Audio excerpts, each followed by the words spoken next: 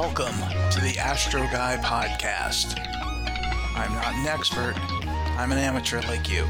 I'm here to learn and here to teach. So let's enjoy the ride together. Carpe Noctem, seize the night.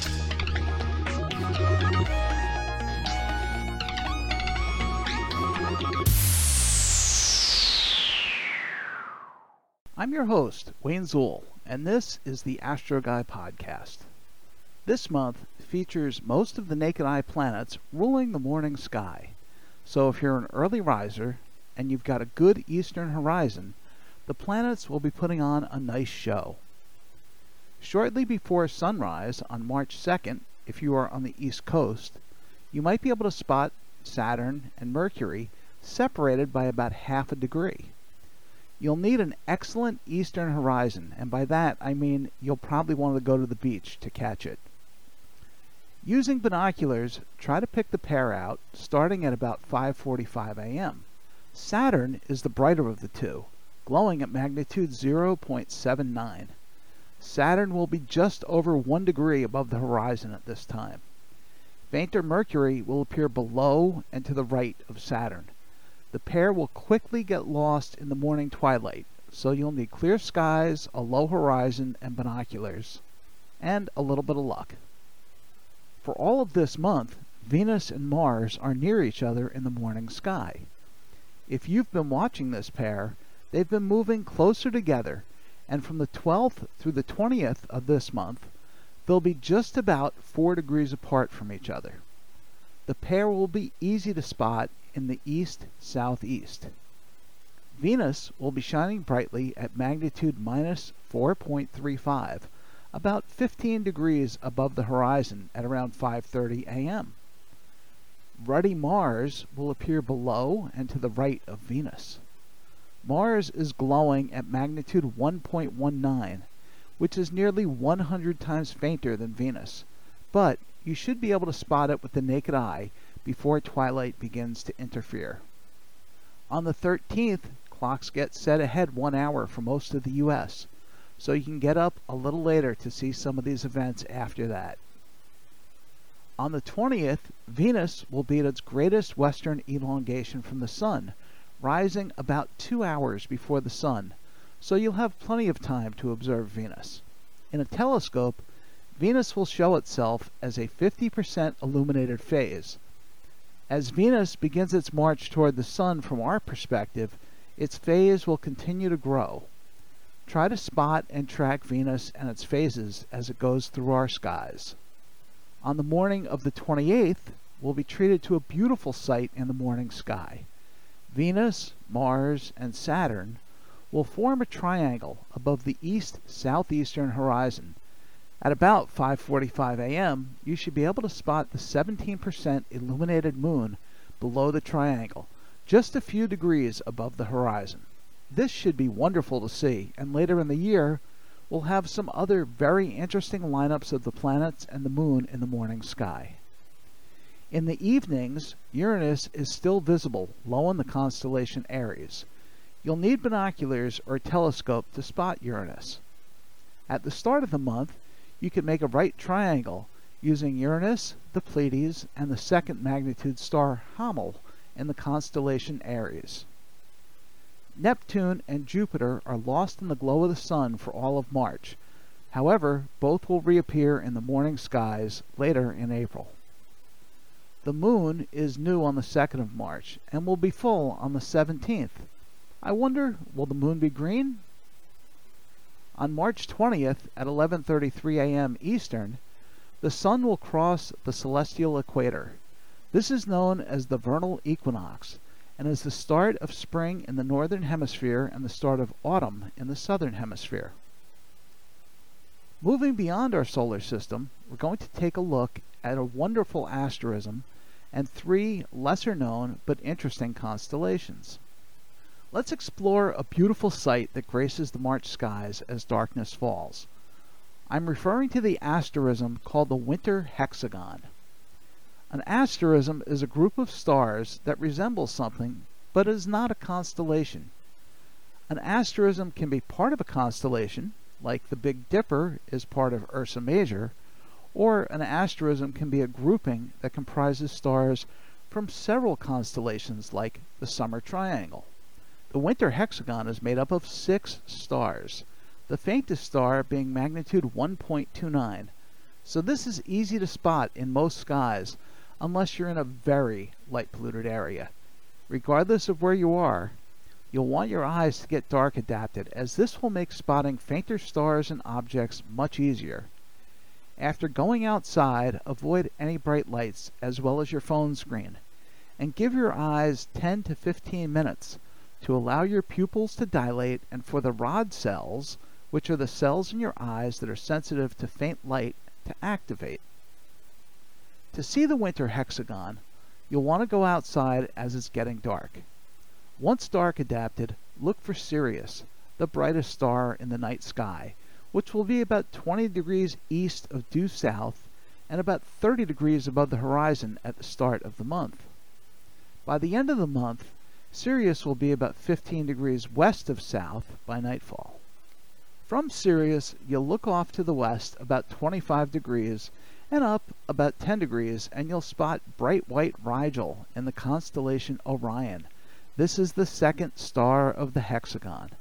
From there, look about 20 degrees north and west of Rigel, and you'll see the reddish star Aldebaran in the constellation Taurus, the third star in the hexagon. The fourth star, Capella, is nearly overhead. From Capella, you'll go to Pollux, one of the twins in Gemini, which is about 35 degrees south and east of Capella. Now, from Pollux, go about 25 degrees south to Procyon in the constellation Canis Minor, and then back to Sirius, and you'll complete the hexagon. Some say it looks like a football, but to me it looks like an elongated hexagon. Even though it's made up of 6 stars, the winter hexagon contains parts of 9 constellations: Canis Major, the larger dog; Lepus, the hare; Eridanus, the river; Orion, the hunter; Taurus, the bull; Auriga, the charioteer; Gemini, the twins; Canis Minor, the lesser dog; and Monoceros, the unicorn. The hexagon is easy to spot, and it's a great tool to help you learn the constellations within it.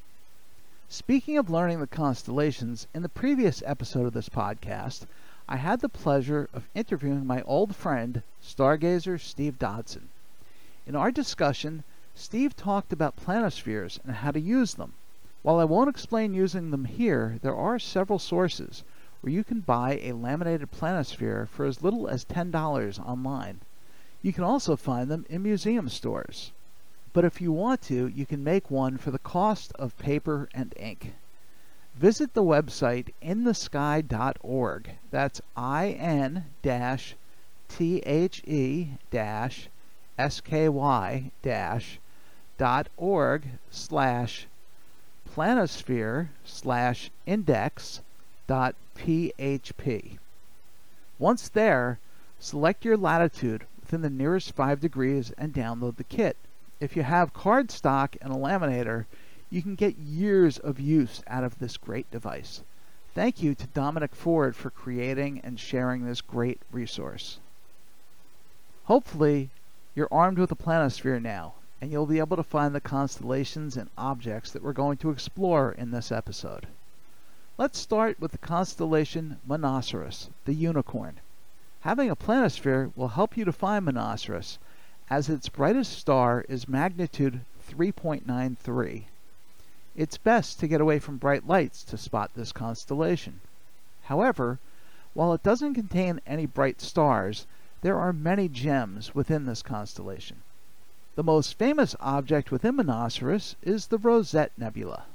This is a large H2 region, and it is associated with the open cluster NGC 2244, which is located in the center of the rosette.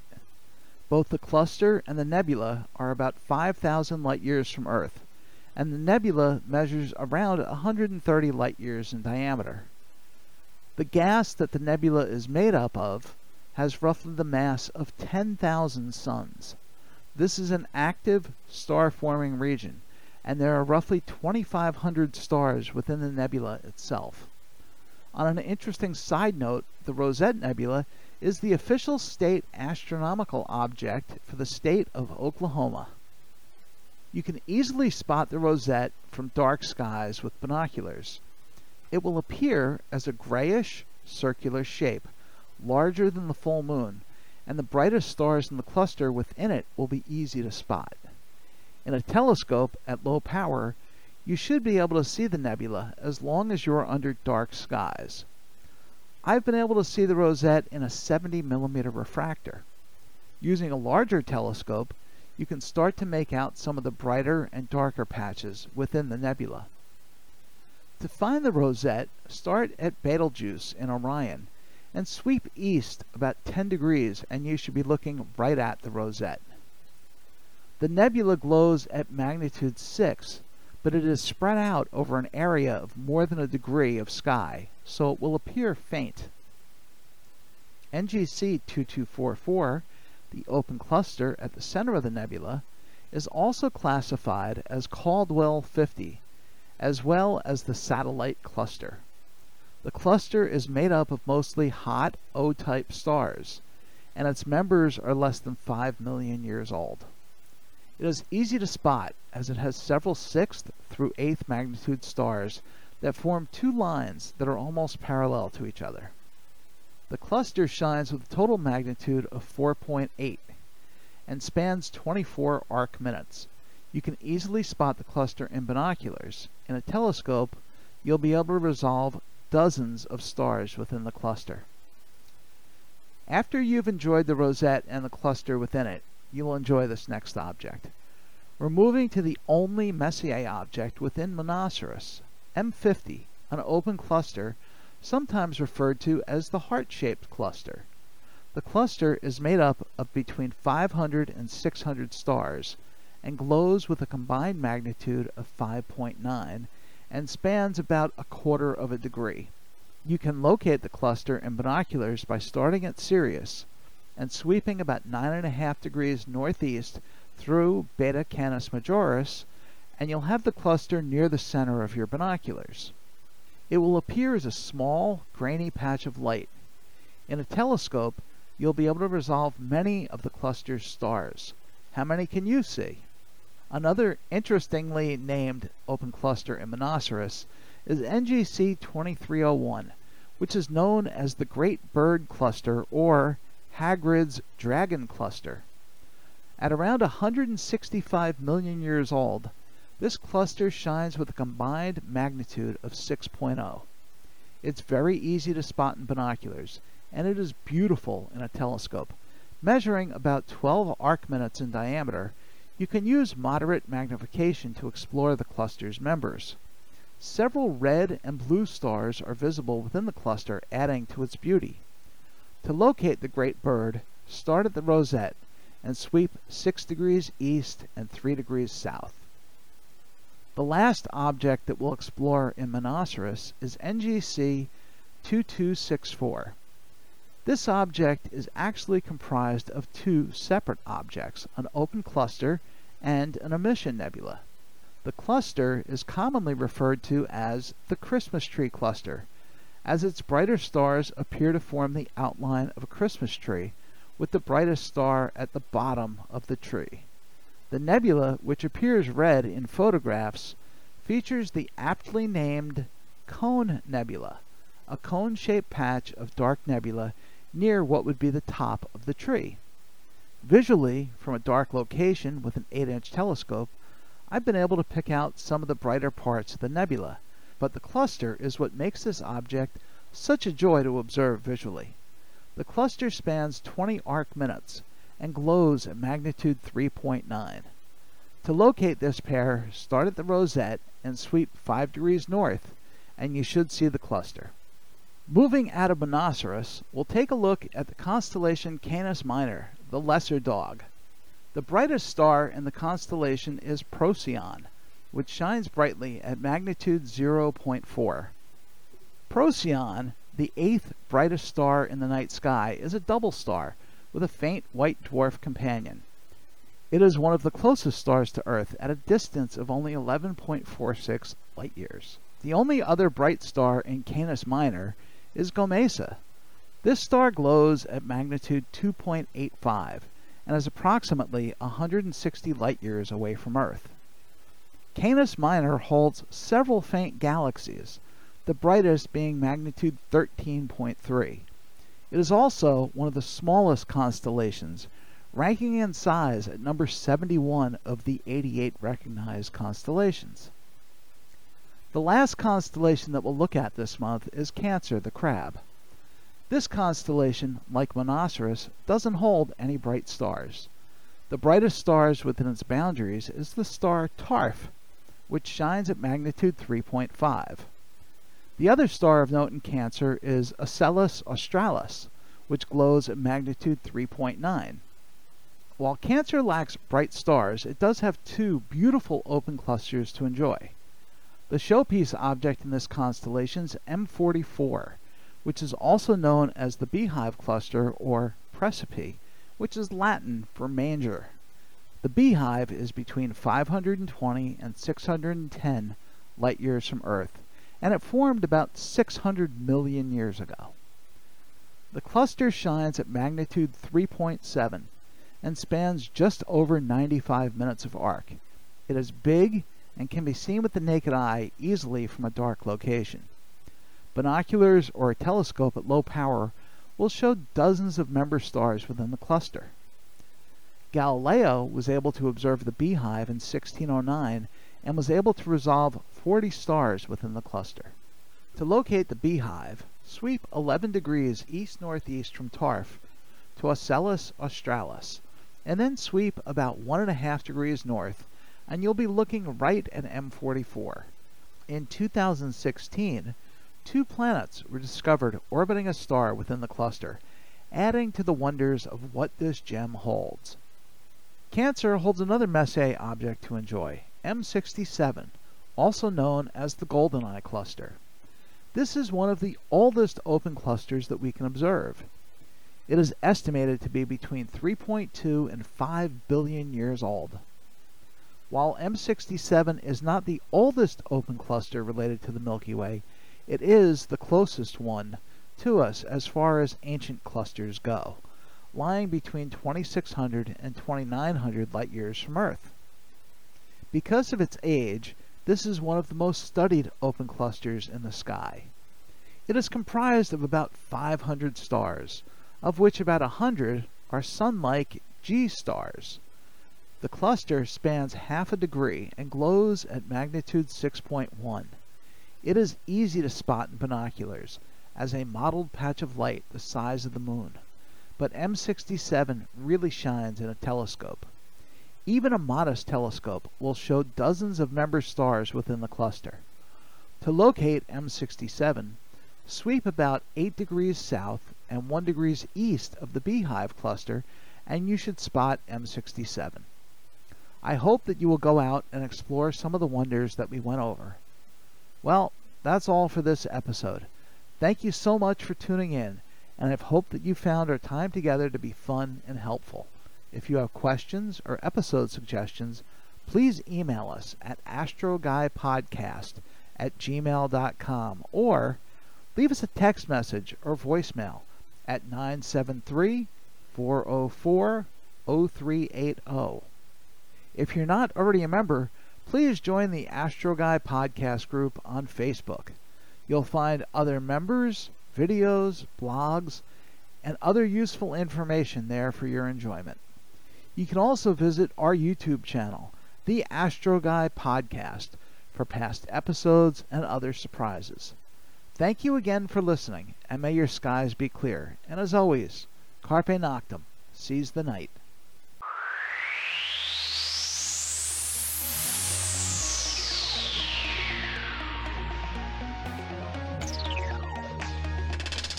I'm Wayne Zuhl, and this was the Astro Guy Podcast. Thank you for listening. As always, your questions, comments, and suggestions are welcome. Keep wondering. Keep your eyes on the sky. Have fun. Carpe Noctem. Seize the night.